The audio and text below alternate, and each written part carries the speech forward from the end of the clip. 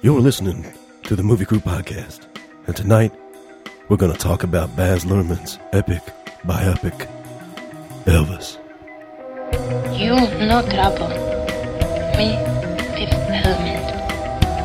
Supreme Being. You will be a weapon. You will be a minister of death, praying for war. But until that day, you are cute. Sound off like you got a pair. Ah, yes! I was wondering what would break first. Your spirit or your money? You get nothing. You lose. Good day, sir. God is dead. Satan lives. The year is won. Fill your hand, you son of a bitch. The city is headed for a disaster of biblical proportion. What do you mean, biblical? What he means is Old Testament, yes. Mayor. Real wrath of God type stuff. Fire and brimstone coming down from the skies. Rivers and seas boiling. 40 years of darkness, earthquakes, volcanoes, the dead rising from the grave. Human sacrifice, dogs and cats living together, mass hysteria. What's that like to live deliciously?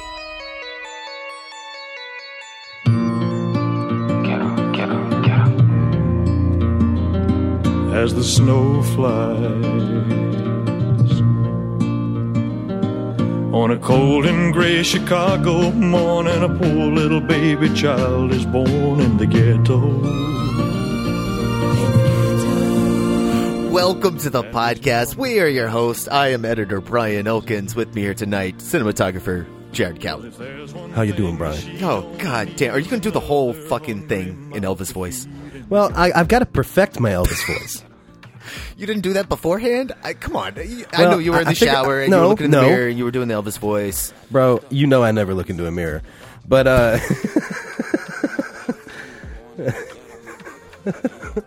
no, man. I'm like Elvis. I come in cold, and by the end, we're hot.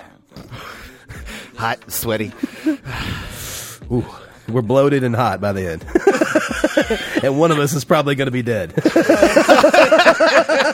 Oh, no. We also have with us... God damn it, Jared. We also have with us director of photography, Mike Griggs. Oh, that's all right, Mama. You're good. You're good. Everything that just happened, that's Any the way shit you that do. I'm here for. Oh, my goodness. Well, we've never talked Elvis, so before we talk about this movie, what's everybody's familiarity with the King? We live in Memphis? Yep, that's mine. We do. Yes. That's how familiar I am. I've never paid to go to Graceland. Fuck you. Oh my God. Okay, legitimately, one of my favorite things is to call it Graceland because I'm a northerner and I like pronouncing it Graceland. And for as much work as I do with Elvis Presley Enterprises, every time I'm like, all right, we're here at Graceland. And they're like, Graceland? I'm like, that's what I said, Graceland. Like, Graceland. Elvis ran everything together. You got to say Graceland. That's what I said, Graceland. And they go, Graceland. Cool. It has never not been funny to me, and it will never not be funny to me. I appreciate your dedication to your craft. Elvis has always been a part of everyone's lives. Elvis is there are people who have pictures of Elvis and Jesus and Martin Luther King and John F. Kennedy on their walls. These people. Who are these people's houses, and how do I not go there? Bunch of really famous, humanitarians, did a lot of good in the world, and then Elvis Presley. I was going to say a lot of white dudes, and then also Elvis Presley. Jesus was black. Yeah, so was Martin Luther King, bro. What the hell? That's the joke, Brian. God damn it. Starting an Alex Jones conspiracy it's fine. here. Black helicopters. Martin Luther King was a white guy, I'm telling you. It's a disguise. The color was all wrong on those TVs. There was a filter on the lens. Oh my god! All right, apparently that was a highly inappropriate joke. It worked in my brain, but that's fine. The joke was that Jesus is white. I'm sorry, the rest of it didn't work. But no, man, Elvis is. It's so strange how Elvis is still a phenomenon. Like legitimately still, like selling millions of records every year still. And it's insane that the Elvis Presley enterprise people can continue to figure out ways to make money with Elvis. Yeah, I've never been like a huge Elvis fan. I think my first introduction to Elvis like properly was Lilo and Stitch. Thank you, Disney. Really? Like legitimately, and I didn't see it when it came out. Like I wasn't like it was my little brother's favorite movie, and then I watched it when my kids were old enough to want to see it, and I was like, oh yeah, I guess I've kind of heard this every now and then. And then I moved to Memphis, and I work with Elvis Presley Enterprises, and I have filmed at Graceland countless times. Like, I have sat on the floor of the fucking Jungle Room and put my hands in the shag carpet and been like, yeah, this is fucking Elvis's house. And there's still a part of me that I'm like, I don't feel like I know this guy or what the hype is or why it's a big deal, but everybody comes from across the world to come to the vigil on the night he died or whatever during Elvis Week, and it's apparently a big fucking deal. Feels like a crazy ritual. Yeah, it's like a religious experience for people, for like people thousands of people across the world. Yeah, that is. And I've weird. been on this like weird, like adjacent to Elvis appreciation for a rather significant portion of my life. Never quite understood it, and this movie was a really interesting foray into. All right, I want to know what's the big fucking deal. Yeah, and also growing up here, he's also not a really big deal because it's everywhere. It's everywhere. Yeah, it's all in your face all the time. Yeah, all the time. So like, it was never a big deal, and it's the first time I ever went to Graceland is when I I got paid. You know, I was doing a gig, and then since then I've spent so much time at Graceland. So much time there. And like, I'm talking about like sitting on the floor in the Jungle Room, rubbing my hands on the green carpet. Yeah, that's what I'm saying. You know, like yeah. You know, like being places that there are people who would like freak the fuck out to be where we are and doing what we're doing. Like, we're hanging out in the backyard at Griggs and I are hanging out in the backyard at Graceland, like running lights and shit and like trying to figure out where we can plug things in, and just like there's no one there with us. We're just like walking around going, all right, you know, like what are we doing back here by ourselves, you know? Like, all right, like real talk. This is not a fake anecdote. 2 months ago, less than 2 months ago, probably like more like 7 weeks ago. Yeah, Jared 2 and months I ago. Fuck, whatever. Time has no meaning to me.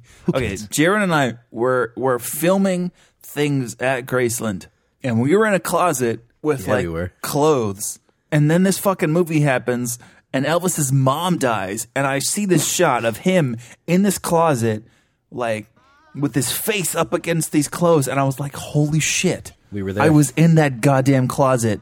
Oh, not that one, because that one was in Australia. Well, I mean, like, fuck you, Brian. God damn it. The point of the story is, like, I was in Elvis's actual mom's closet, sitting next to her clothes. Like, I didn't touch the clothes, but I was sitting basically where Elvis was supposed to be when his mom had died, and he was in there, like, sad and trying to hug her clothes. And I was like, I was literally just there. And then the producer was like, has anyone seen Griggs? And I'm like, yeah, I'm waiting for him to come out of the closet. That was a long way to get to that joke, but I appreciated it. I really did. I see where you went, and I see where you led me, and you know what? Fucking, I'm here for it. But to the point of us seeing all these things that we personally recognize that are like extreme details is something that this film like really gets right. Its attention to detail on set design is fucking insane. There's a bonkers level. It's ridiculous. There's a scene where Elvis is living in an apartment with his whole family, and we recently shot in that exact place. Been to that apartment. Yeah, we've been in there, and there's a scene where Elvis is talking to his mama in the in the kitchen, and Mama's upset. It's the scene right before she goes to the bedroom, and then they have this like kind of like odd sexual like hug.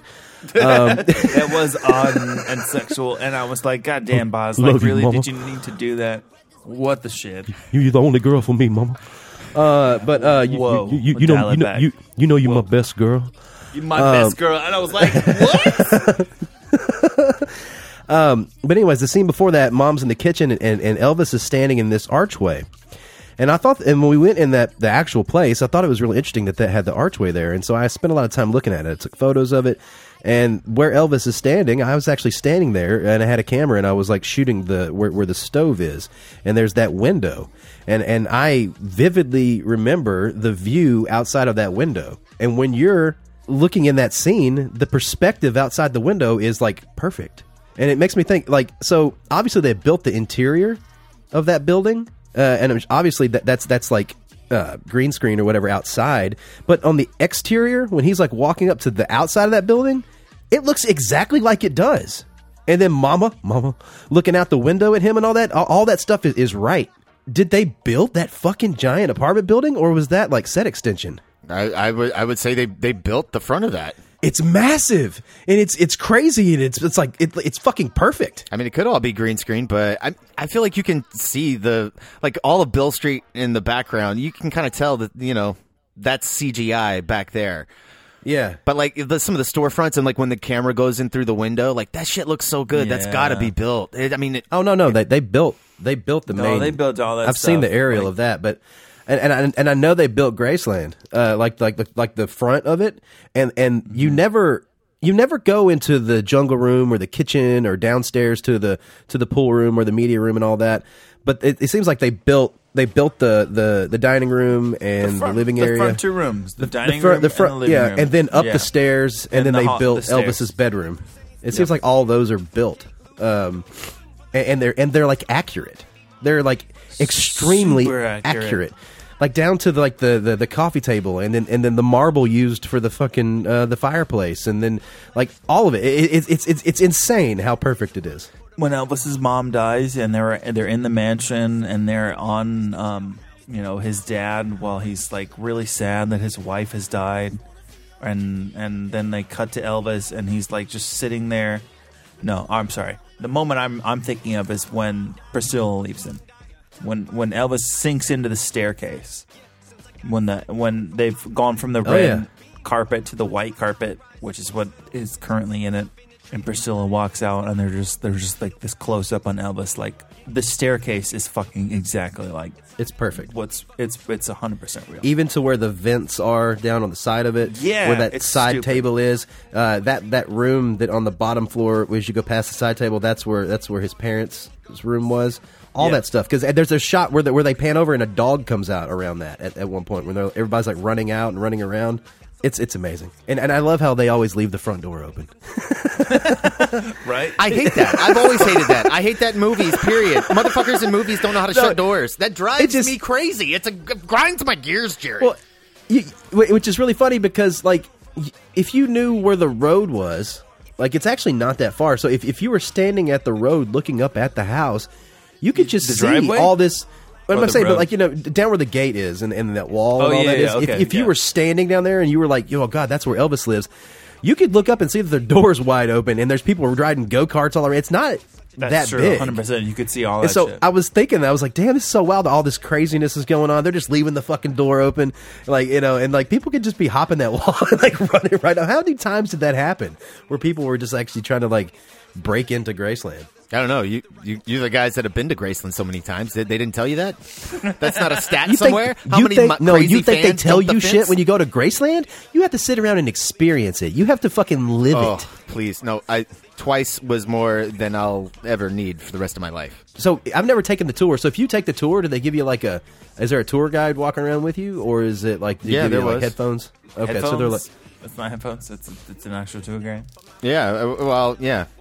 But that was like, when the last time I went? Like 2013, 2012. Oh, it's been a minute. Okay. This is where Elvis used to sit down and have his fried peanut butter banana sandwich. But really remind him of his mama.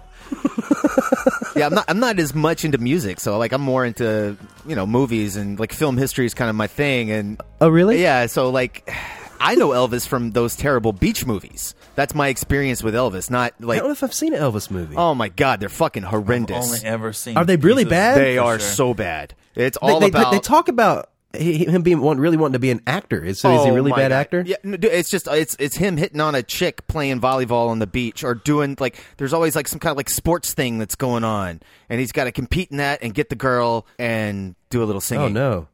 So they're always on the beach. he really wanted to be James Dean, so there's always the the competing, like the racing and the. There's always something like that, yeah. But if really you've wanna seen be one, like Jimmy Dean, you've pretty much seen them all. Huh.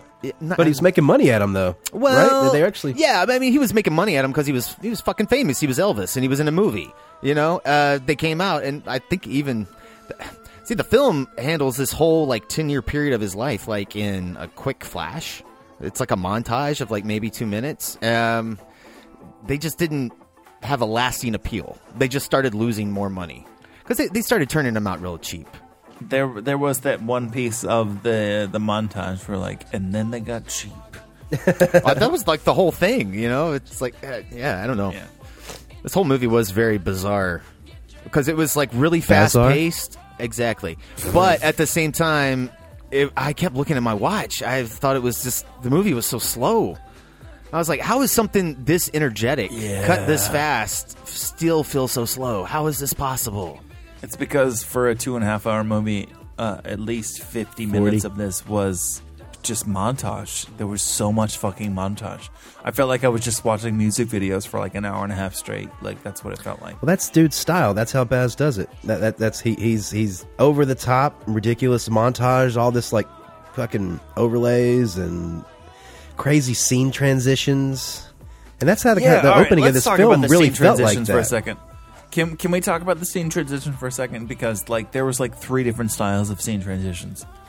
There was Tom Hanks as the old guy walking through the casinos. We gotta talk about Tom Hanks, but I'll hold it. Yeah. Oh, goddamn. But I'm saying that was one version of scene transitions.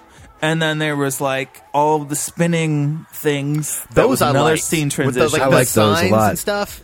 Yeah, and they turn into the record and all that kind of shit. Those were sexy. cool. Those were good. I like those. That's when the movie was oh, this is going to be amazing.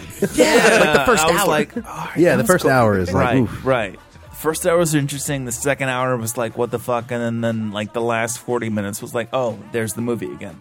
But it was just can we pick a style of montage and a scene transition and narrative device? It just felt like there was 3 different things that they were trying to do in this, and I don't think you have to stay that consistent. But this is his least consistent film that I've seen.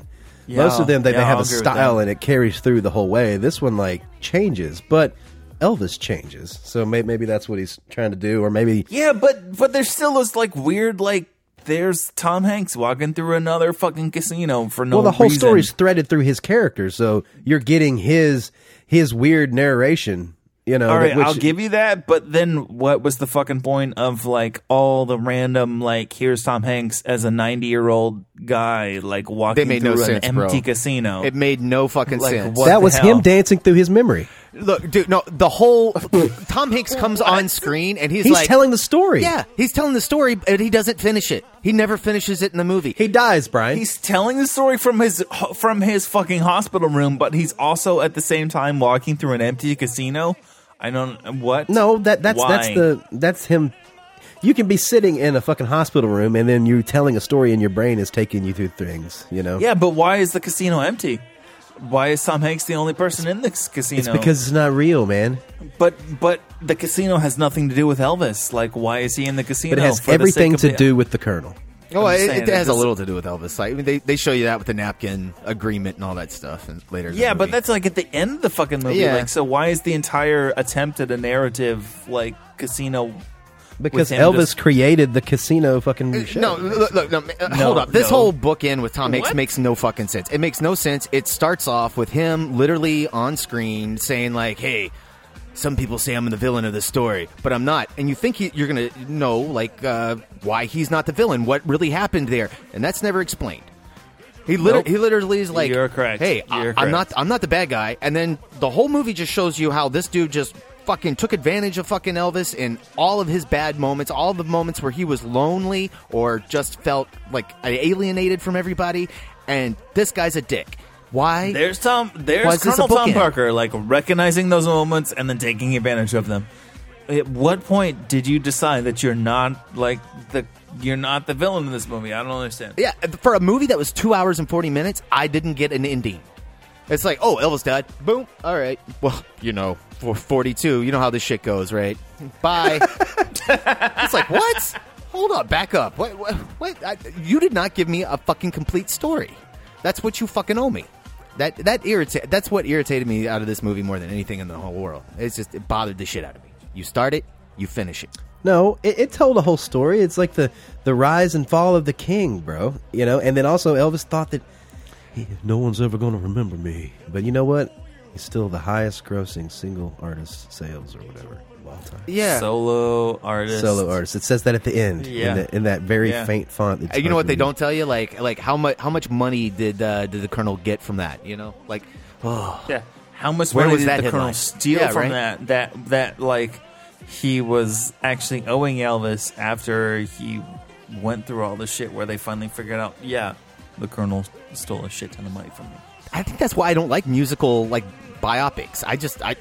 I'm not a fan of them. They have to go in between this really thin line between giving fans what they want and trying to tell a dramatic story. Yeah, and that's really hard. And this movie is like a perfect example of how that is how that just does not work. Like the whole Martin Luther King and the Kennedys being shot. Our wrap up for that is him fucking singing a song, and I'm listening to the lyrics. I'm like, I guess that's a protest song, kind of. I guess you motherfuckers back in the 70s really layered in your meaning there, but I don't know. It's and the extent of us as a filmmaker or as film watchers, we were told he was supposed to put on a Christmas sweater, and he didn't, and instead he sang a song about dreaming. So he's definitely sticking it to the man. Right? Yeah. I mean, look, if you're going to get into politics and you're going to bring this shit up, where the fuck is fucking Elvis and Nixon? Where is that fucking famous photo? Why is that not in here? That they completely bypass Elvis and Nixon and guns and all that stuff. All of it. Completely. Well, they show that he wears a gun on his hip. That's what I'm saying. This isn't a proper story. Over. Yeah, you're cherry picking the nice things that we can say in our society today, and go oh yeah, okay, Elvis was a good man. It's just like Lisa Marie, like her fucking it's Priscilla, her fucking age. They don't even mention her age when they got married. The fact that she's 10 years younger than him. They bring it up later. He's like when I'm 50 and you're 40, you'll come back to me. That's what I'm saying. Yeah, you're pussyfooting around it. You're hiding the truth. You're not going to talk about it. But then you want to talk about all this fucking. I understand Elvis has always been accused of stealing from black artists, and they want to make a happy version of that to fit in history now with this movie. But I don't know. Yeah, honestly, that was one of the things I was most interested about this movie, and is how they were going to deal with that, because I, as a person, again, who was very unfamiliar with his music, very unfamiliar with his inspiration, his music writing, his songwriting, I heard a few years ago when I started getting a little bit more familiar with Elvis by working with Elvis Presley Enterprises, was oh yeah, no, Elvis is taken a lot of black music. He has appropriated a lot of black music, and I was like, oh, I wasn't aware of this. And so going into this, I was excited. All right, boss, how are you going to show me? Is this real? Is this not real? How did it work? That's what everyone how did, are you going to make it Everyone feel... covered everything back then. Well, I mean, you can say that about all art. So all art is inspirational and comes from. That's what you know. Seems like they're just really pulling that out. Yeah, cool, man. He took a lot of gospel. He took a lot of country music. He took a lot of from the rhythm and the blues and just kind of mashed it together into his style. That's how things work. So pointing that out and making a really big deal about that, you're just trying to fucking make a big deal out of something. Really. That's how all fucking art is. Just like Brian said. It's just, I don't know. I think making that a really big point. I like that they show, that he was inspired by that. He's living in the fucking ghetto, in dusty fucking shack town, and he goes and he finds something that's fucking electric, something that's different, something that's alive in his mundane world, and it strikes a fucking nerve in this kid. That whole opening sequence where he sees all that, and then they keep referring back to that, him and his friends peeking through, and the people in there dancing, they're all sexual, and it's smoky, and the guy's just fucking not even looking at them, and he's singing, he's totally into it, and he's like, fuck, this is goddamn amazing. That's when the movie's magic, and that's cool, and that gives you the vibe. So yeah, of course fucking Elvis was like inspired by all that, but that's what we all are. Are we mad at Eminem because he's a fucking white dude playing fucking like black music?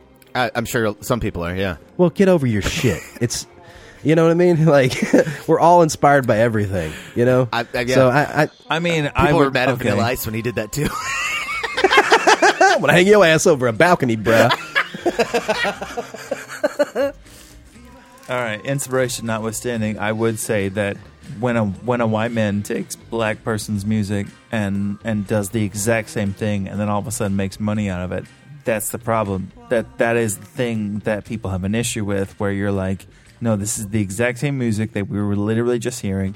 You sound the same. This is why there were issues with like, oh, Elvis sounds like a black person on white radio, and so white radio doesn't want to play him. This is this struggle. If a white guy can sound like a black person but do the exact same music, and now all of a sudden we're okay with it because it's a white guy, that's a problem. So you can take the inspiration, you can take the music, and that is literally the definition of appropriation. If you can do the exact same thing and now it's okay because you're white, that's appropriation. Yes, there is inspiration. There is, let's cover the song, let's bring these artists along and let's celebrate that. And that's kind of what I like about what Boz was trying to do with this. Was he's like, look at all these artists that Elvis was inspired by. Here's this person, here's this person, here's this person. Let's celebrate that originality. Let's celebrate I'm losing all the names of the artists that are in this film, but he was trying Boz, BB King, Little Richard, Little Mahalia Richard. Jackson. I'm gonna pull it up. I see. Fucking Little Richard, his hair gave him away. Oh, it's so fucking funny and great. Yeah, that was great. Little Richard and Sister Rosetta Tharpe. I'm gonna butcher all of them, but my point is, like, Boz went through extreme efforts to make sure that like there are black artists that were doing all this music way before Elvis got it, and they are also important. And look at where this came from. I think that's really important, but I think it's hard. I think it's wrong to try to vilify Elvis and say, because of that. I think that's more of a societal issue. That, you know, it took someone like that to bring that style of music into the mainstream. I don't think that's Elvis' the mainstream fault. is in the white people, and that's actually what I think this movie does really well. If there's one thing this movie does extremely well, is saying it doesn't have to just be like appropriating black music into white culture. It's Elvis was popular and he was inspired by all these amazing artists, and look how we can all appreciate this person, this person, this person, and Elvis, and the way that all those things came together. And I think that's fucking beautiful in this film. Yeah, I think that's the only plot line that's beautiful. I really do. That and maybe some of the Colonel and Elvis interactions work most of the time, but I didn't feel anything from the family stuff, man. I was emotionally dead. Nothing from Priscilla, completely all wasted, really. Yeah. I don't know. I just felt like Priscilla was there to like look cute, have crazy hair, and wear cool outfits. What'd you call Elvis? I like their scene when the first scene with her. I like the scene that in the bedroom. Oh, I think that when he's in the army jacket and stuff. Yeah. All that plays really well. I like that. Her leaving, that was so quick. It was very quick, but it was also like there was no like meat in between. It would be nice to see them have more issues. It would like to be like you know, it just felt like there was no build up to it, and then even we know that Elvis is doing drugs, but like we don't really see it. Yeah, and we don't know that she knows or she doesn't until she gets into an argument and she's like, "No, it's not that. It's these pills," and holds them up. And I'm like, "Oh, you what's knew the about build those. up to that?" Yeah, what's the build up to that? There wasn't one. It was zero. Yeah, no. The extent of the build up was like him having one concert where he decided to kiss like 16 people. 16 females. All right. Yeah. Yes, his wife was getting jealous. I'm gonna kiss you. I'm gonna kiss you. I'm gonna kiss you. And she was sitting in the back like, oh hell no. Those lips are mine. I love all my children. I mean, my fans. I mean, oh baby. Oh, mama. Oh, you my mama. Mama. She like yells at him in the middle of him, and he goes back on stage and she's like, "Oh, you wanted to kiss me too? All right, come here." It's like, Elvis, you done fucked up, bro. Like, your woman's right there looking at you. Like, what you... dude, no, not now. Come on. That's what the side doors are for. Even Priscilla knows that. She said it later. Such a non-entity. We don't even know that she knows of like extramarital affairs or anything. She's just like, Right, it's I don't care about told, the girls that you bring into the side door. It's fine. It's a one-off line with no build-up. Pills. It's just there. Yeah. Tell. Fucking show. No, fucking that. No, this isn't a movie. This is a book. Oh, wait. It is a movie. God damn it. I bet that Elvis Presley Enterprises had a big deal about Elvis and showing Elvis doing drugs. I was working on... I will tell you, being friends with the people who run most of those things, they were not allowed the privilege of having an opinion on that. Well, that's good. Because they shouldn't. It's a... I mean, seriously, though, man. Like you shouldn't be able to... You shouldn't have to stomp things down. I was working on that HBO documentary, The Searcher, Elvis documentary. And we were in the jungle room. And there's this really badass, like... I think it's like petrified wood or something. It's a coffee table. Yeah. And I'm standing by that coffee table. And I'm looking down at it. And one of the Elvis handlers there, I don't think he's there anymore. The Elvis handlers? What are they handling his dead body? No, they handle everything that's there. They have to put on white gloves and they come in and they move things around. You're not allowed to touch anything, you know. You don't get to touch it. They have a whole person there to move things. Yeah. You tell them what you need and they move things around. Correct. Oh. Yeah. And I'm standing there and I look down at this table and I'm looking at this crazy-ass room and I'm like, I wonder how much cocaine was done on this table. Wait, in front of the guy? Too real or oh yeah, in front of everybody. No. It's in the middle of the night. Like it's not like we're on set. Yeah. We have these conversations on set. It's 2 o'clock in the morning. At it's that a point legitimate. In the day, like, it's a legitimate time. Hey, does anybody got cocaine? Let's do cocaine like Elvis did cocaine. Come on. No. All right, so I go, damn. I wonder how much cocaine was done on this table. And this guy looks at me. He goes, none. Elvis did no illegal drugs. Only drugs Elvis ever did were prescribed by his doctor. Stop. And I was like, and I looked at that person. I was like, okay. What? And then when he left the room, I turned to the camera operator and I was like, someone did some cocaine on this table. And that's why that guy doesn't work there. Listen, my Lord and Savior has done nothing on it. I swear, man. Like, damn. You can't sing gospel with cocaine in your system. Elvis was smoking weed and doing blow and like doing whatever the fuck else he wanted, man. Like, come on, man. Let's be realistic. I've seen Walk Hard. Oh my God! I know that's Johnny Cash. It's different. Not by much. You know what? Let's take a break here. Let's play the trailer for Baz Luhrmann's Elvis, and we'll be right back. There are some who'd make me out to be the villain of this here story. Let's don't let a good thing die.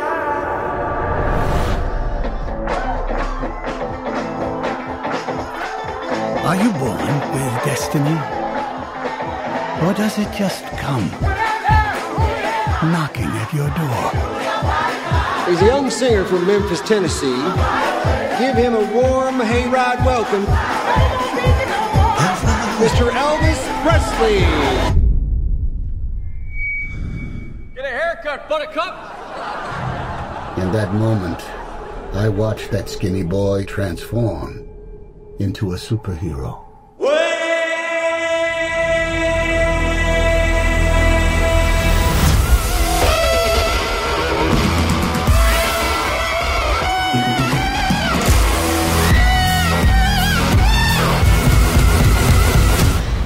He was my destiny. I wish to promote you, Mr. Presley.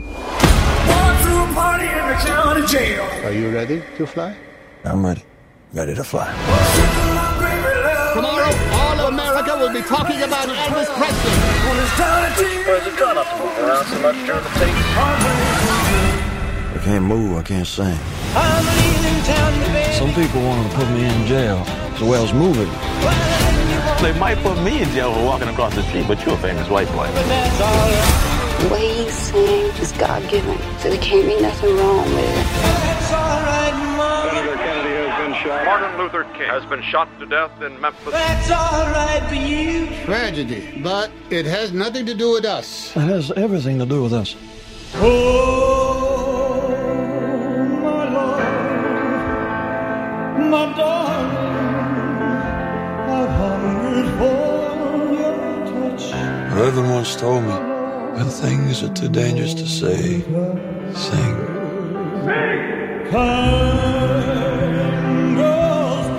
I'm gonna be 40 soon, and nobody's gonna remember me. I need to get back to who I really am. And who are you, Elvis? I just gotta be making the most of this thing while I can. This can all be over in a flash.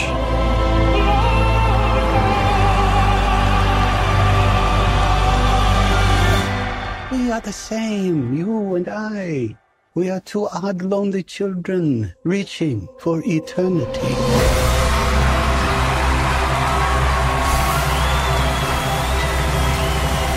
The greatest show on earth. Elvis has left the building.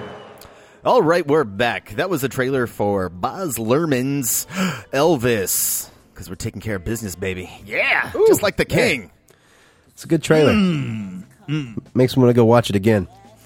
I don't know, man. That trailer was just as long as the movie was. I think that was very... That's very indicative of how the film actually rolls. Exactly. Yeah, actually, that's a good point. It's a good point.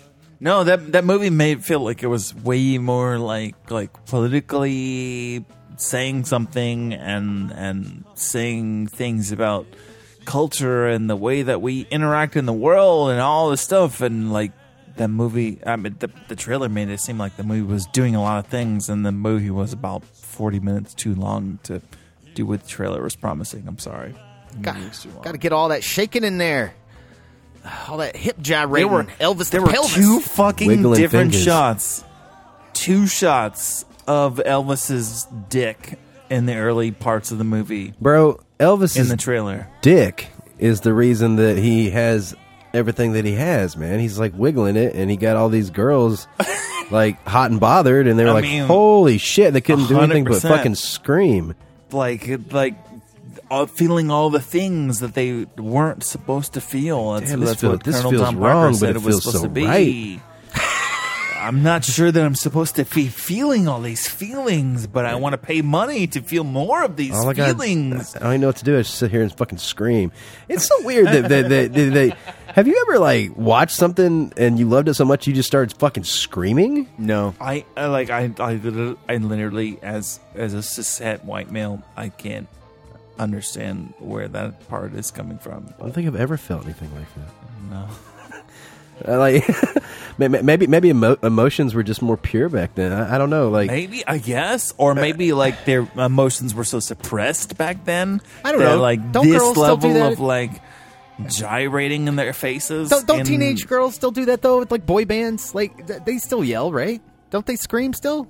Oh, they definitely still yell and scream. But Yeah, like this definitely at level concerts. of, I mean, I gotta give it to this fucking movie, dude. Like that opening first Elvis performance montage moment where all these women are like trying to hold themselves back, and he's gyrating on stage and then asking his bandmates why are they freaking out, and they're like, it's the hips, you gotta move. And then that fucking one girl who's like, I'm holding it back, but then I can't help but fucking scream.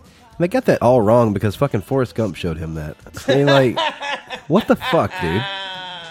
Also played by a better Elvis, in my opinion, Kurt Russell. Oh shit, that was Kurt Russell in that movie? That's the second time he's played Elvis. He also played Elvis in John Carpenter's made-for-TV movie titled Elvis. John Carpenter's Elvis, and that's the one where Elvis is actually going around stabbing motherfuckers with a giant kitchen knife. That would have been an incredible movie. He's like dressed in that white jumpsuit. He's going around. Don't get the horror fans to watch that and get them all excited. That's messed up, bro. I would 100% watch Don't you that shit. What disappoint are you my talking mama. about? It's like Norman Bates. Oh, dude. I watched the shit out of that. I did have an idea one time where I wanted to do a horror film where Elvis Presley Enterprises was holding a Elvis tribute artist. They're not yeah. Elvis tribute artist contest as a way to bring in all these Elvis tribute artists because in the basement of Graceland there's a zombie Elvis who's fat as fuck and he eats Elvis impersonators. Stop. What? That zombie Elvis in the basement of Graceland. In the basement of Graceland, and then Oh my god! I would watch the shit out of that. What are you talking about? Even though he's dead, he's still sweating. Yeah, and the title is just Elvis's. Elvis, and it's just like in this movie. It ends in an S, and it's apostrophe S. Like, it's Elvis's. Driving me crazy. The credits. I was like, it's just an apostrophe. It ends in S. You dumb fucking motherfuckers. Yeah, so if you want to greenlight this amazing zombie Elvis film in the wake of the fucking fame of this film, I think we could at least pull 10 million. Okay, so we could shoot it for like $1 million. We're gonna make 10 million. I mean, I think it's worth it. Let's do it. We may not be able to afford Tom Hanks, but we can definitely get. No. We don't need Tom Hanks, bro. We just need to get We need to get Blumhouse's fucking like makeup team. And and make this fucking just like Dr. fucking, Loomis. No, Halloween. No. Just like in fucking Tusk. Like we have the big giant rubber fucking like walrus. We have a fucking giant rubber fucking Elvis monster that eats fucking Elvis fucking impersonators. Yes. Oh, all right, man. You're just giving me a reason to actually stay awake through all of Tusk now. Never finished that movie. I need to now. Oh, really? Yeah. Tusk has the same ending as Shaun of the Dead. Oh. I don't believe you. They play video games with a walrus? No, but the situation's kind of the same. A human walrus? They play video games with? At the end of the movie, the best friend is actually still dead, but then they're still okay with each other? Yeah, it keeps him there. Yeah, no, that's terrible. Yeah, but that's how Tusk ends as well, in a very similar way. Cool. Thanks for that spoiler. Now I get to skip it. I appreciate that, actually. Now I'm going to have to watch it. It worked for both of you. The two reactions of your friends, Jared. I think you both should watch it because it's actually pretty good. Yeah. Michael Parks is excellent in it. I don't know how you went from fucking Elvis to Tusk, but this is the beauty of our podcast. Kind of wishing we can had land in these places. Watch that movie instead. This is feeling more like the old style podcast. But no, the old style. Like 4 years ago. That was before me, Brian. Yeah, it's okay. That's when I talked a lot like this because there's a lot less jokes and hey. Movie stuff, guys. Fewer things. No. I'm talking about like after I joined, not before I joined. Jared, I think it took us a while to get there. Well, I worked on you quite a while, but it took it from like episode 60 to fucking at least 80 or 90 before we started changing everything. Try 200. For those of you who have stuck through the Movie Group podcast from those times, I think it's kind of fucked up because if you listen to one of these more recent podcasts and you really like it for some reason, and it makes you want to go back and dig in the archives, you're gonna like find a progression, which is interesting. Things are different. So, but it's a living organism. We've grown over the years. Yeah, man, that's fucking life, bro. Just like Elvis, he changed. He did, and in this movie, he changed through lots and lots and lots of montages. Costumes. Yeah, he changed through lots and lots of costumes. And no, his makeup was good. Costumes are a better thing to talk about. Let's talk about the costumes. Well, the interesting thing, like Elvis has always had like a flair. You know, like they showed him even back in the day when he was just a teenager. He still had pink socks. You know, he's wearing guy liner and pink eyeliner. Socks. Yeah, guy liner. Oh, guy liner. Well done. Okay, all right, I'll accept that.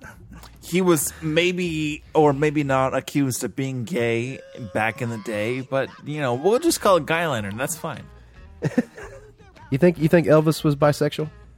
There's a lot of biographies that say yes. Yeah, I think bisexual is a gentle way to put it. Really? I mean, based on my very limited knowledge and the way that Baz Luhrmann decided to portray him in this film, yeah, I think bisexual is a gentle way to put it. Huh. I didn't see him smooching no dudes, though. Yeah. Like, what are you talking about? I didn't see that in this movie. I felt they stayed away from his sexuality, like hardcore in this. Except for with his mama. But, you know. I mean, you had to make it weird. That scene, they made it weird, bro. That one scene. No, they definitely made it weird. Oh my God, they made it weird. I've never grabbed my mom's face like that. Like or been like, Mama, you're my only girl. I guess I don't love my mom enough, and I feel really fuck? bad about that. This movie made me feel bad about myself. Damn. Or maybe just your relationship with your mom, because, like, why? I gotta go call my mom. I like wake her up at 11 o'clock at night, and I'm like, Mom, I love you. You're my best girl. She's like, what the fuck is wrong with you? What? Jared, are you on drugs? Are you on the grass or something? No, are you comment, Mom. But I just didn't want to leave the country and not let you know that I love you and you're my Well, best that would girl. be better than Elvis did, because he definitely never left the country. That's fucked up. That's a fucked up thing to think about, that Elvis never got to travel around the world and like, you know, bring his thing around. You know, imagine like how much larger he could have been. I mean, that was one of the problems I had with this movie, was like they went through these efforts to be like, oh, Japan wants you for $1 million and Germany wants you for $1 million, and I can't believe that Colonel Tom Parker wouldn't want you to like go to these places. And then like I expected like some level of exaggeration for when he's gonna do the fucking Vegas thing for like, and they're like $1 million for a year, and I was like, wait, what? You literally just like 3 minutes before said that he could go to Japan, which he wanted to do, or Germany for a year, for one show for $1 million, and now you're saying that he's going to be stuck in one fucking hotel. It is one show. Is he? I think he just comes back and does a stint. I don't think he's there for like. No. It's they like 5 wrote shows on a goddamn napkin 1 year for $1 million. No, he comes back every year. No. He returns. It's not.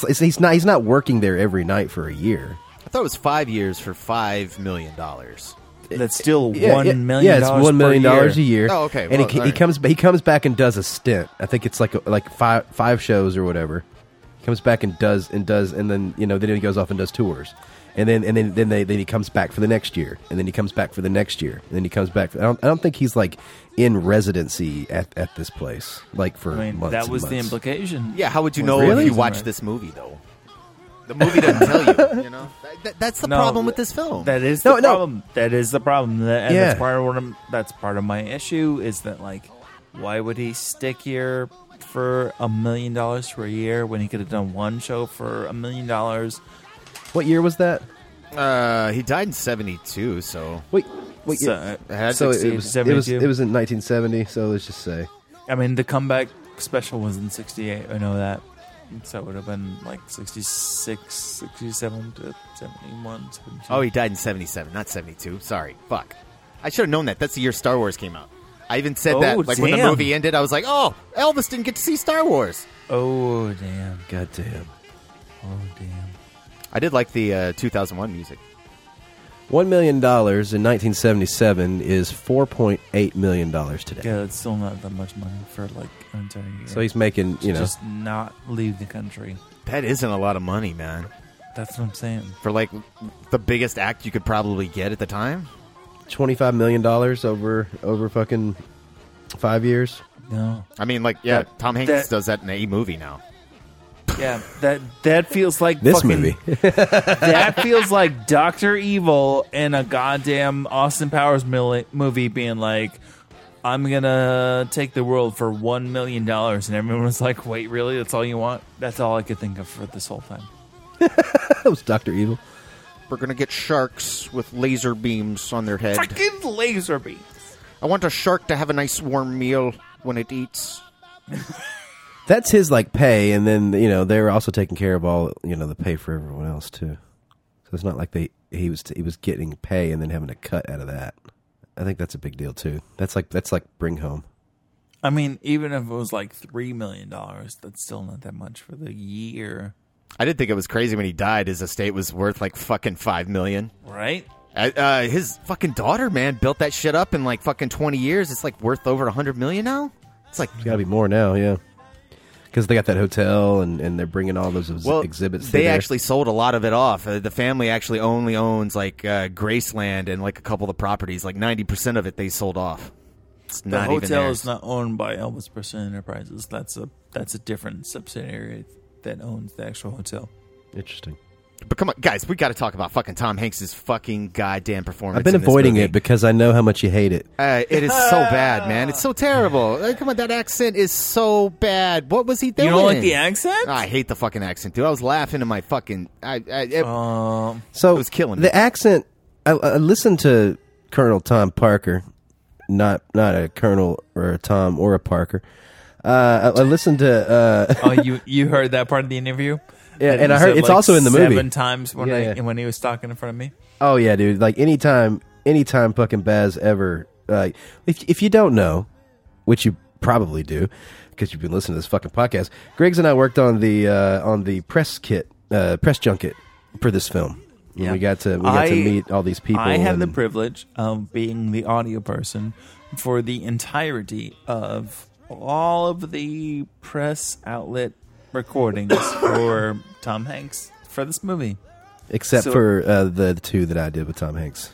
Well, Jared had both Tom Hanks and Austin Butler when they were together, which I was a little bit jealous because those, I'm sure, were the moments that were actually interesting. Yeah, I actually I've told this story before, and people didn't really care, but I'm going to tell it here. But Do it. So. I was in the room with Austin Butler and Tom Hanks, and in between, we were waiting on Carson Daly or whoever the fuck to like come on the Zoom, and no shit. I didn't know that guy was still alive. Sorry, it was insane. It right? wasn't Carson Daly. It was what's the guy that did? No, it was Carson Daly. Was it Carson Daly? Yes. That's crazy. Anyways, all right. Anyway, sorry. This whole thing is sidetracked. But no. So Tom Hanks says, I was watching the film the other night, and I noticed the scene where you were. He's talking to Austin. He's like, where you like get down on your knees and you hold the cape open and it changes colors. He's like, did they have you like put on all those outfits and do that multiple times, or was that done digitally? And he's like, because I would swear that's done digitally. He's like, no, that was actually, I did that. He's like 27 times or whatever. And then 27 times. Some shit like that. And he said, and then he got up out of his chair and he did that fucking Elvis move where he puts his arms out and down, gets down on his knees, and then he pops back up. And I'm like, oh, that was cool. And that was just a little moment between them. Like there's no cameras rolling. It's just, they're just bullshitting. Yeah, it was fucking funny. Tom was just like, you actually did that, Austin. And Austin's like, fuck yeah, I did. Yeah. Here, let me do it one more time. And he did it. Yeah, he did it right there for him. That's amazing. I got to tell one more Austin Butler story.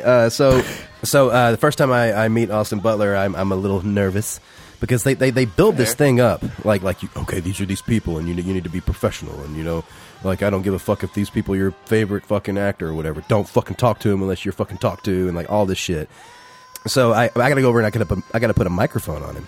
And so normally the microphone will drop down the shirt, and then you have to attach it to a little body pack, and then you put the microphone around the back or put it in their pocket or whatever. It depends on what you're doing.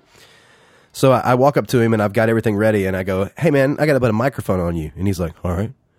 And he lifts up his shirt, and it's actually shaved. His chest is shaved right there where that little mic will go. And I was like, oh, professional. And the solar plex. Yeah, and the solar plexus. Anyway, so I stick it on his chest, and I reach behind him, and I put my hand on his back, and I give it a little press. I run the cable around, then I get down, and he's wearing these like 50s style pants, and they're really fucking tight. So I stick my hand down the back of his pants, and I pull his pants open, and I like put the mic pack down in there. And he turns around and looks over his shoulder, and in his Elvis voice, he goes, "Oh, you sent a shiver down my spine." And I just started fucking laughing.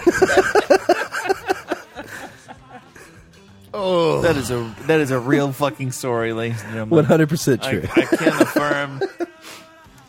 affirm. But listening to all these people talk about the movie and being in this really surreal situation made me really want to watch the movie.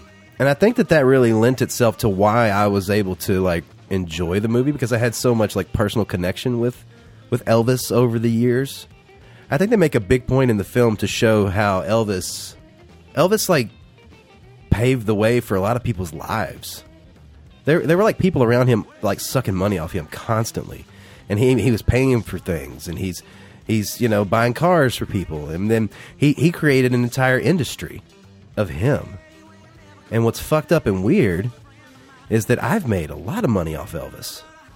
Elvis has been paying my bill for a while on just things over my life of being in this town and working in the film industry. Yeah. If you work in the film industry and you're in this town, you're going to do some Elvis shit. Never done any Elvis shit, bro. Well, that's because... Woo! Yeah, fuck you, Elvis! Yeah! We're not balling like you. We have to take every fucking gig. Or Griggs works at a company that gets all the Elvis shit. Oh my god, we do so much fucking Elvis shit. It's ridiculous. Oh my god, he has to do it because that's his fucking job. It's ridiculous. So much Elvis. But it's pretty crazy, Like Elvis has been good to me, and he didn't even know it. Wow, that was very deep, Jared. Let's take a moment for Elvis. I've taken enough fucking moments in Memphis for Elvis, Jared Callett. Was that coloring your experience on this film? Look, I think if you enjoy Elvis, this movie will be enjoyable for you, because there's enough Elvis and enough Elvis songs and enough things to get you through this movie. There's a lot of songs. If you don't like Elvis and Elvis's music, this movie is goddamn really hard to get through. It's very. Why are you watching Elvis? Because you guys picked it for the podcast. No, and I don't mean. Brian bringing us the real shit. Look, what else was there? I mean, there's a lot of movies that have been made over the course of the years. We're doing new movies in the theater right now. I mean, personally, I would have picked Lightyear over this, but that's bullshit. Me. I brought it up, and you're like, "No, we're not doing Lightyear." Don't fucking tell me. Don't fucking make it out to be like come the fuck on, because I would have done Lightyear. You're like, we don't do cartoons. I know. I said we hadn't done cartoons. Oh, well, excuse me. Yeah, not that we can't. We can open. We're airing it out. We're airing it out, motherfucker. Kristen's not here to fucking keep us in line. All right, so look. We would have spent 20 minutes on the fucking costumes in this goddamn movie. Yeah. But now you want to talk about cartoons? But Kristen totally ghosted us, okay? So go ahead. I'm going to address her right now. Look, I really wanted to talk to you, Kristen, about all these costumes. There was a lot. Please. Now, is the costume designer, is that the director's wife? It is. She is also credited as a phenomenal co-producer in this film. And I heard in the room adjacent several of her interviews talking to the press, because I was also present at the junket where they were doing all of the interviews. And she sounded like a delightful person who was very excited about this film. I mean, let's be real. She had a lot of influences. She found a lot of the original costumes, and all of her shit it felt very accurate. All of her costumes were pretty fucking amazing. I don't know what more to say about it as a non-costume designing person. Well, the accuracy is what's really badass. Like, seeing shots from there are moments like when they're walking down hallways and stuff that's like from like documentaries that exist, and they replicated these scenes, and then like the shots of like Elvis and Priscilla holding Lisa Marie as a baby, the costumes and even the set design is exact to the time for the actual stills that exist. It's the attention how to exact detail. it was. So, which makes me wonder, like, what's the budget on this, Brian? Oh, what was the budget? $85 million. Really? Yeah. That's it? Holy shit! Are you serious? Yeah, I mean, you guys are acting really surprised. What the fuck did they do? They built all these fucking sets, and they fucking like. What movie doesn't do that? They built some rooms, and they made it look 70s period, bro. Right. And on top of that, they're not having to come up with their original ideas for what characters look build like. rooms. They built a whole fucking city. Okay. No, they built built a like, front facade, No, just like they did for built- No Time to Die. No bullshit. Have you fucking seen? No, they built that Bill Street like it's like 6 blocks or whatever. Have you not seen the aerial it's like shot of 3 that blocks. set? It's like 3 blocks. Bullshit. It's bro. bigger than 3 Bro, blocks. it is It's smaller not. than No Time to Die's it's a block Cuban and a set. half one direction. It's a half block the other direction. It's half more block than the other that. direction. It's more than It's that. it's 4 blocks total, like max. Dude, like, you guys are getting all like, oh my gosh, you're getting all production design crazy about all the Graceland shit. Whatever, that's just fucking shit you're recreating. I don't care about that. I think the best production design in this movie was the goddamn carnival. That shit looked amazing. It did. And because if Nightmare it's Alley hadn't That's come fair. out like a year ago, I would probably even liked it more. the reason I'm freaking out about the fucking that's the really good attention to point, man. detail is because it's like accurate. You know, because we were actually we That's did some. easy to do. You're just recreating. You know, like they're just making doorways Yeah. bigger for dollies and shit. That's the only thing that they're having to figure out. You know, or like where to put wild walls, or like where are we ripping the part of set so we can get a crane in. I mean, it's impressive that they did the research, but I mean, like, I don't know, it's no more impressive than when I see the Oval Office in a movie. You know, that's a recreation. I don't know. We don't get excited about that, do we? I don't know. Maybe we do. I don't know. I don't know.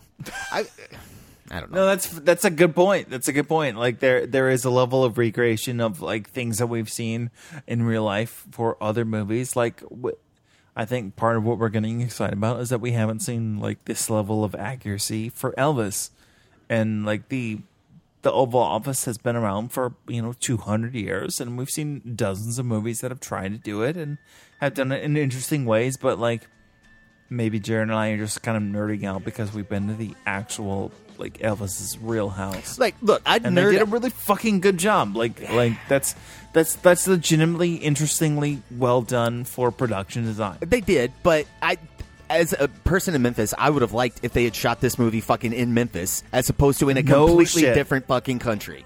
No shit. They shot all of this in Australia. There was not a single frame of this movie that was shot in Memphis. But that's which okay. Was I mean, it's kind of okay. Walk the Line did this better. Also, this movie was shot during the pandemic. It was started before the pandemic happened. It was said to be in Australia. They filmed a bunch of things, and then the pandemic hit. All of those rumors about like, oh my god, Tom Hanks and his wife have COVID. That was while they were filming this movie. That was Baz 2.5 years ago. Nobody cares if Baz got COVID. He's not a national treasure. Sit down, Baz. I don't know how I feel about the fucking movie. I don't know how I feel about anything to do with this movie, other than I liked Austin Butler's performance. I thought he was great. He does really shine in this role. He does. He does really shine. And the actress that was playing Mama and the actress that played Priscilla, I thought they were great, but Olivia DeJonge. they were barely in the movie though. Barely in the movie. Most of the time, they were just standing in the background. This movie was not a movie. It was a giant fucking. It was just all montage. Yeah, I really like the first half. You got that energy. That feels like Baz Luhrmann, like through and through. The energy's there. All the story is there. Like everything connects well. I love seeing him in the tent. And then, like, we're going to his first performance. That whole way that's intercut is just absolutely beautifully handled. And then it's after that moment, after he starts wiggling his hips in front of those girls and they lose their mind, right after that, the movie just starts losing its footing a little bit. And then it never recovers. And, like, I guess this is, like, a little bit of a problem. The same thing with, like, Bohemian Rhapsody. That also... I felt like half of that movie was concert footage as well. Mm-hmm. The difference is like I like Queen, and I would rather listen to that music than Elvis Presley. Yeah. So I get why people would like this movie. It's just... If you love Elvis and you want to hear Elvis music, go watch this movie, because a third of the movie is just Elvis music. And did you guys have any like young people that were actually just by themselves that were under the age of like 30? Did you? I did. No, like I had 70% of the people in the screening that I went to was like white hair. Yeah, same here. 100%. But I did have like 2 teenage boys come and like sit like a couple chairs down from. They came in late, came in and sat down, and I was like, oh, interesting. They were probably there with their like, grandparents, and they didn't want to sit with them. Oh, they were like, look, we're going to sit down here. They won't shut the fuck up. They're talking the whole time. What did Elvis I remember say, this. sweetie? No, they're like, oh, I remember that. That was great. Oh, my God. I have that same picture of Elvis on my purse. Accurate. Every time I used to see Elvis, I used to scream and scream. Yeah, gyrating the hips. And when you hear gyrating the hips, I'm sorry. I'm just doing my Tom Hanks. Fucking, that accent's so bad. But like Tom Hanks I should don't know never if do accents. Tom Hanks isn't great at accents. He is not good at accents, man. I was thinking about the Lady Killers, Forrest Gump. All of his accents have aged poorly. Krakozia. God damn it. That's right. No, that's right. I actually like that movie a lot. Are we in ratings? I feel like we're winding down. Yeah, I feel like we're talking in circles. I don't feel like we've talked enough about the movie, though. That's the problem with watching these films in the theater. You can't really take notes. How do critics do that shit, Brian? They take notes. I take notes when I go see a movie a second time, but I don't go It's a second time. Yeah, I agree. Yeah, like it's the second time. The first time, like you're in the movie, you're experiencing it. Yeah.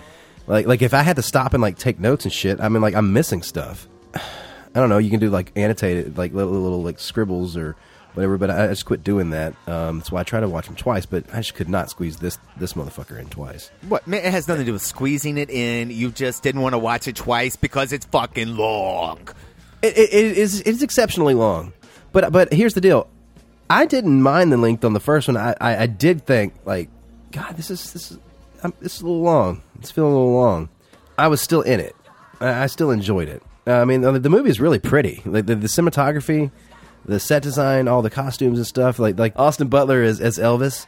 Man, I think he fucking killed it. I think that this is going to be his breakout thing. It may not be the biggest thing that he ever does, but like he's always going to be known as Elvis. It's kind of like as Kurt Russell's known as Elvis. Like, this kid is going to be known as Elvis. He's this generation's Elvis, and he's also going to probably open up Elvis to an entire different generation because he actually comes from like the Nickelodeon generation. So there's kids and stuff that grew up watching him that are going to see this just because of him, and then they're going to fucking fall in love with Elvis too. So like Elvis will continue. I'm just going to roll into a rating because I'm basically already doing it. This movie's like fucking. If you would have asked me as soon as I left the theater, like, bro, right now, Jared, you got to rate this motherfucker, I'd have been like, man, that's it. That's like an 8.5, maybe a 9. Like I was like, I kind of enjoyed it. I think it's great. I was on a high from like, we had just spent a fucking week with all these people, and then I've been in all these locations. And like I've been a part of this film. I feel like I've got like a minor like part of this film, which is fucking weird because those people didn't give 2 fucks about me. But real talk. Yeah. But I think this is a film that the more you think about it, the more you start to fucking like tear it apart, the worse it gets. And when I say worse, it's not like terrible. It's just. It's haphazard. It feels like they're stepping over things that they don't really want to talk about. They're missing a lot of the big points. But yet again, it's not a documentary. It's a fever dream of Baz Luhrmann, and whatever. It's early in the day. I said I was going to say a 6, but I think I'm going to slide in at a 6.5. Oh wow, 6.5, man. Greg, you going next? Fever Dream of Baz Luhrmann feels like a really like gentle and accurate way to describe this movie. Yeah, no, I sat with Tom Hanks for a day while he talked to 45, 50 plus reporters and people from around the world asking about this film. And I was really intrigued to see what his antagonist, that is the villain but not quite a villain, about this movie was supposed to be. And then I also spent legitimately 2 full days with the guy who played B.B. King for 2 fucking scenes, and the way that that dude danced around all of the questions about, like, well, Elvis appropriated black music, and tell me how this works in this film. And most of those reporters had actually seen the movie, so they were asking him, and Kelvin was like, well, Elvis was just inspired, and talking about, like, when I got this part, like, I had 3 weeks to prep for this movie for the prior of B.B. King, and so, like, people were asking him, like, how do you relate to B.B. King? And he was like, well, I had 3 weeks to prep, so I basically made sure that were Elvis and B.B. King actually friends? Yes, cool, all right, well, I'll accept the part, and then I'll just do a part. I feel like watching the movie, it was really entertaining. And the way that a Baz Luhrmann film is very entertaining.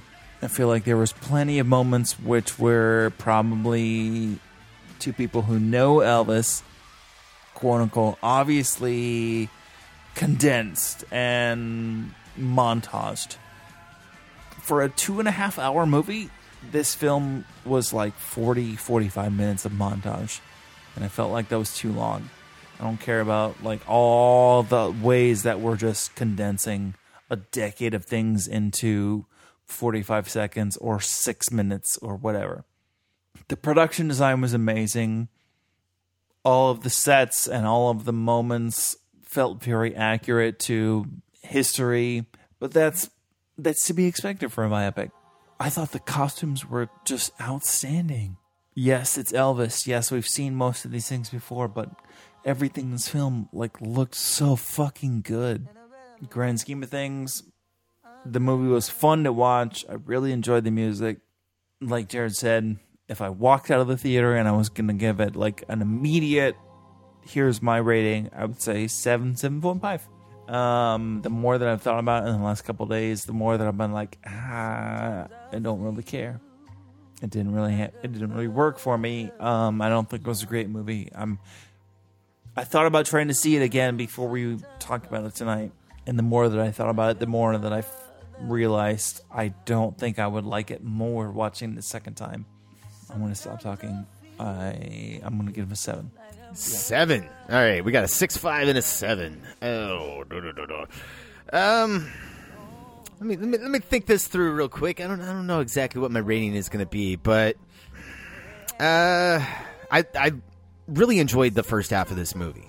I think the first half of the film, or the first 40 minutes, all the way up until his first performance when he gets up and sings, Elvis does, and starts gyrating his hips, getting all those girls screaming. Everything up until then worked really well. I felt the energy. I felt the pace. I was feeling the story. I was thoroughly engaged. And then over the next 40 minutes, the movie lost me. And by the time the last hour hit, I didn't care. Like, all the emotional moments are skipped. Like, the only one I felt like you even got any kind of time with was when his mom died. And then everything else just felt so fucking abrupt and so sudden. Like, even Elvis is dying. It's just like, we don't see him die. We don't see what leads up to his death. It's just like, oh, I'm performing, and then, oh, newspaper flash, Elvis is dead. It's like, holy fuck, bro. That is so fast. Like, I don't have time to take all of this shit in. And yeah. I need that. Like, that helps me connect emotionally to these characters. And that stuff is skipped on, and it's just, man, it's the one fatal flaw for the film. Like, I want to cry in moments in this movie, but I can't because you're not allowing me that time to cry. It's move on to the next idea, the next thought, the next subplot, the next blah blah blah. I don't know. It is condensing somebody's life into a film, and that's got to be hard. But maybe we should have, like, I don't know, maybe the filmmakers should have picked, like, we're going to do the rise of Elvis, or we're going to do the fall of Elvis, or if we're going to do this Colonel story, then we need to be with Austin and Tom as they develop their stuff, and that needs to be the central relationship, and all this other political mumble jumble and family bullshit, all that needs to be cut the fuck out if we're going to focus on this story. It's too much, and it's too distracted with all this other crap. That being said, regardless of what I think of the movie, if you're a fan of this music, if you're a fan of Elvis Presley in any way, shape, or form, I think you're going to enjoy this movie. I think you're going to love it. I couldn't see how you're not going to go bonkers for like just like those little girls screaming in the auditorium and just going to shout, "Yeah, give me Elvis!" Ah! Oh my god! But yeah, I did miss Baz Luhrmann's style in that second half. Tom Hanks' performance is fucking pathetic. It's fucking pathetic. Could you not see what he's doing, Baz Luhrmann? Like, fuck, bro. Like, how many great performances have you directed? I know it's a choice. It's a bad choice, Jared, is what I'm saying. I'm not saying it's not a choice. I'm saying it's a shitty choice. I'm saying when you're listening to that man have that accent and you have your headphones and you're watching the monitor and he's talking, how the fuck are you not laughing? How are you expecting to keep a straight face with that fucking accent? It's like a fucking comedy. It is like fucking Tom Hanks was working on fucking Walk Hard.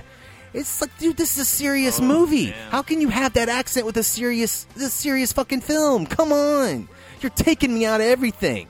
It's like he was in a completely different fucking movie. He was directed completely different.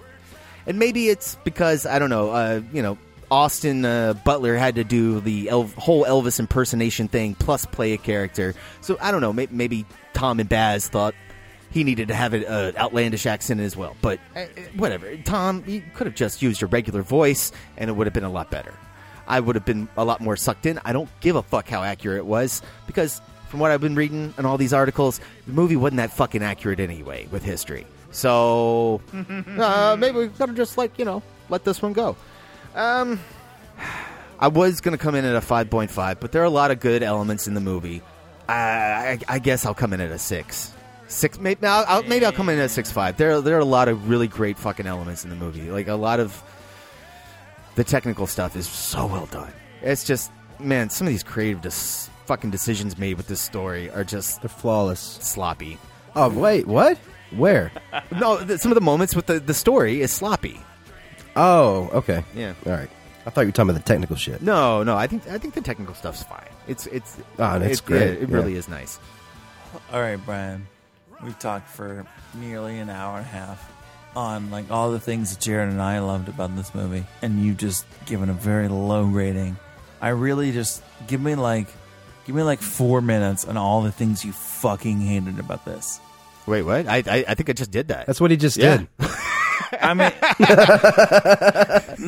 mean, you kind of did, but like, I want to hear really more feel? about it. Like, you give me like 20 seconds on it. Give me like 4 how, minutes. When we stop the podcast and then you're like, all right, look. God damn, yeah, right? I guess the only thing I could even think of to add is just, it's the cliches, bro. It's so fucking cliched written. Like, the minute the scene starts, when, like, something's gonna happen, you're like, I know it's gonna happen. I know the outcome. All right, move on. We can just go. We don't need this scene. Yeah, no, okay, make it go faster, or just cut this whole fucking thing out. I know exactly what you're gonna do. Stop. Yeah, no, that's why it's boring. That's why it makes it seem so fucking long. It's so fucking cliched written that this is the only film that I've watched since we've done this podcast, since we started in 2015, where I have checked my phone 5 fucking times. Holy shit. Wow. I don't think I've ever brought my phone out, but maybe like once during a movie. Just being like, okay, we're at the second half? All right, good. Like, legitimately, like, while you're watching the movie? Yes, I looked at my phone. Like, yeah. Once I looked at it the second time, I was just, literally just kept it in my hands. Folded my arms. I was just like looking down every now and again, like, oh, all right, okay. 40 more minutes. Fuck. What else is left for 40 minutes? Even when Elvis died, I was like, there's still 20 minutes in this movie left. Well, I knew that there was a benchmark for when Elvis was going to die, because in the interviews that I listened to, they said multiple times that basically when Unchained Melody plays, that's it. Which I was expecting that to happen before, but it's like boom, dead, boom, there we go. You're right. The way that they handle the death is so fucked up, man. We got nothing there, you know? I know, you spend the whole movie with this motherfucker and he dies, and you don't even get an emotional moment to fucking even try to drop tear. Well, they're thinking that boom, I'm dead, right? Then we're gonna look at you. You're struggling to get out to the fucking piano, and you go over and it's got all this great Coca-Cola cup sitting on it. And yeah, that was great product placement. It was fucking awesome. But anyways, and then like he's just struggling and he's sweating, but he's fucking belting out this fucking song, and it was like 2 weeks before he died. Like it's like you're looking at the end. I think that's a little poignant. I think living on that moment is what he wanted out of that.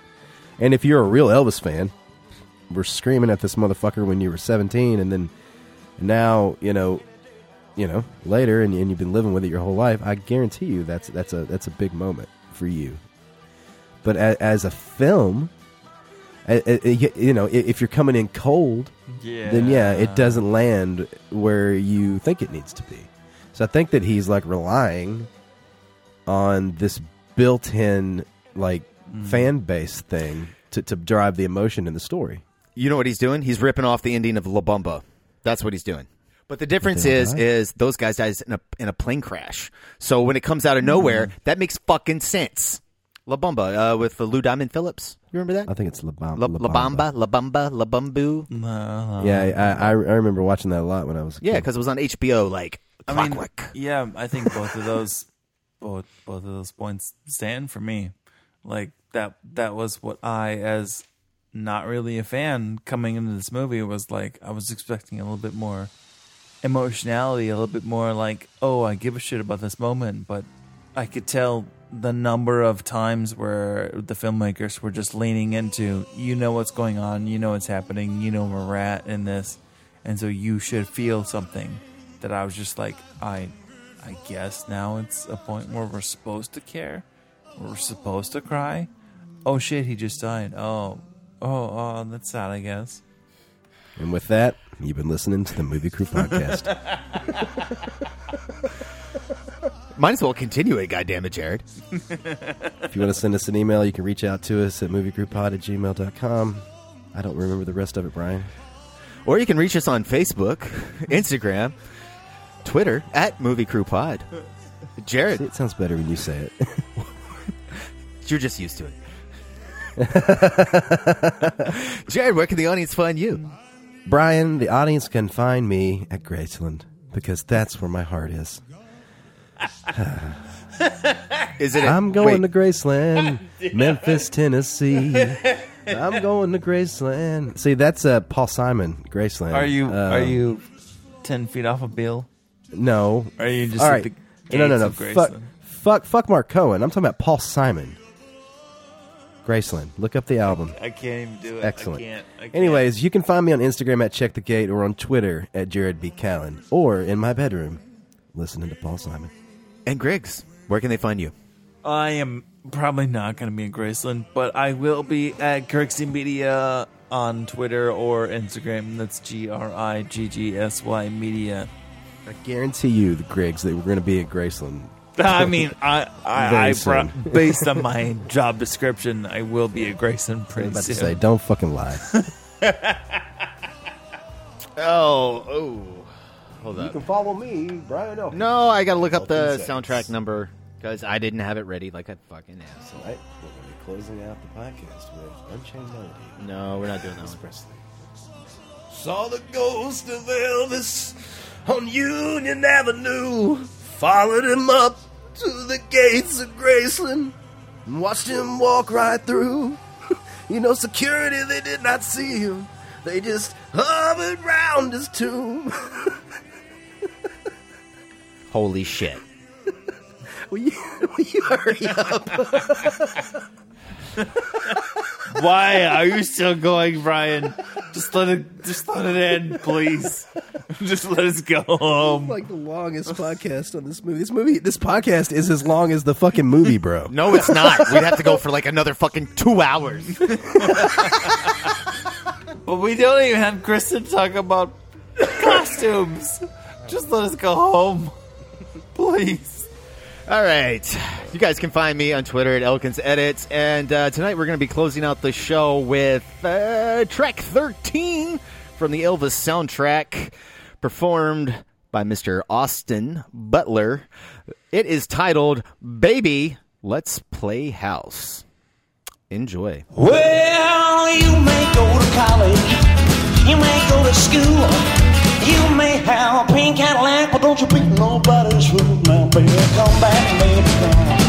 Come back, baby, come. Come back, baby, I wanna play house with you. Well, listen, I'll tell you, baby, what I'm talking about. Come on back to me, little girl, so we can play some house now, baby. Come back, baby, come. Come back, baby, come. Come back, baby, I wanna play house with you. Always play house, kid.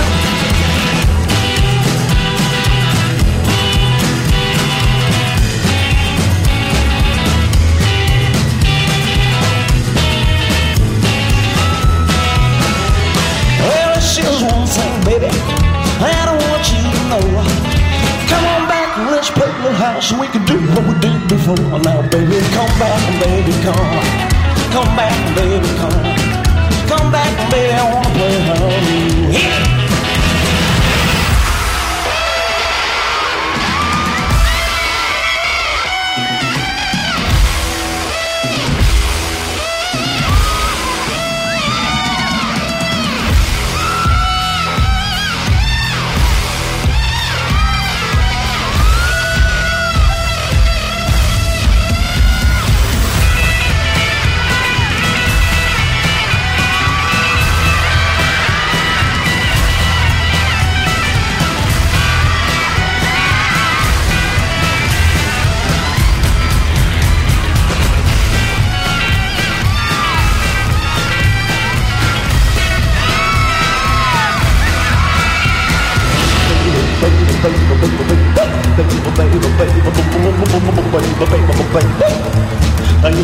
Baby, come back, baby, I wanna play house with you.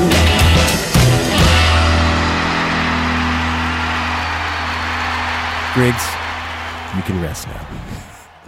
Thanks. For Guinness is in. I love talking shit about all the people you guys got to work with over the last couple of weeks. You guys worked with assholes! We worked with Tom goddamn Hanks. Tom Hanks is a fucking he's a goddamn national treasure. He's a goddamn national treasure! You take it back! He's only a treasure when he doesn't have an accent. Otherwise, fuck you, Hanks. That's not true. I gave him dinner recommendations, and he said thank you, but we're gonna watch the movie instead because his wife Rita had not watched the movie yet, and I was like, "You're welcome, Tom Hanks." He left and he was like, I want you to know life is like a box of chocolates. No, he's like, if that bearded guy talks to me again, fucking fire him. No. You need to understand, in between every single fucking reporter that came into that room, he was like, it's like 1,000 degrees in Memphis and like 90% humidity. I don't understand how any person would choose to live in Memphis. And he kept looking at me in between all of the times where he was talking. It was like, I bet your face is hot. You know, he was just speaking. And he was like, I don't know how he looks at me. He looks me in the eyes and he says, I don't know how you choose to live in Memphis. And he says, if I lived in Memphis, I would have moved away when I was in second grade. And he's looking at me talking about like how he would have chosen as a second grader to choose to move away from Memphis. And I was like, Tom Hanks, I did not live in Memphis when I was in second grade. But also, I don't know how you, as a second grader, would choose to move away from Memphis because of the humidity. He just picks up his diaper bag and leaves. But thank you for looking at me and wondering why I am choosing as a nearly 40-year-old to live in Memphis. It's kind of shitty, Tom. I like Memphis. Fuck you. Well, I was getting ready to say, like, come on, Tom. Like, what are you talking about, bro? You live in fucking L.A., the place that catches on fire, has constant earthquakes. It's going to the ocean. What are you talking about? It's a different type of heat, Brian. It's a different type of heat. Different kind of heat. If I'm not breathing in smog, like, I'm not breathing. It's so human. It's so human.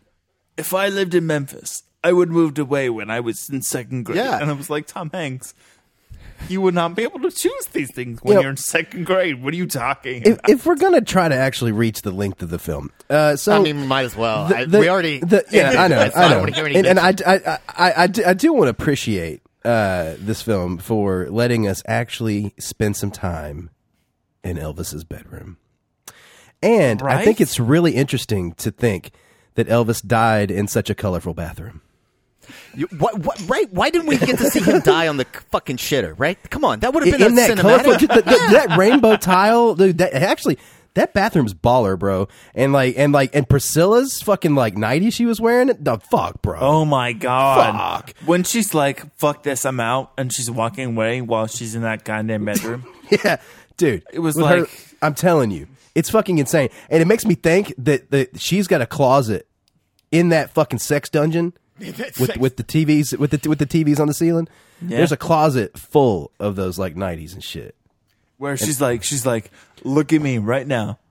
Yeah, no, I know you bring people in from that side door, but you have this that you're married to. But it's fine. I'm gonna walk out the other side door. Honey, we pushing the beds together tonight. It was one large bed in Graceland. Yeah, that was probably added way into the 60s. Way after. You know, they didn't have double beds in the 50s. That's sinning. It had to be after Mama died because Mama wouldn't allow such things in the house. No, not knowing they were what, 15 feet above her? Mama was a God-fearing woman. My boys are not having sex under the same roof that I sleep in. Get damn. You ain't gonna be doing. Whatever. Cut this fucking podcast off. All right. I'm done. Head and stop. Damn it. Same here.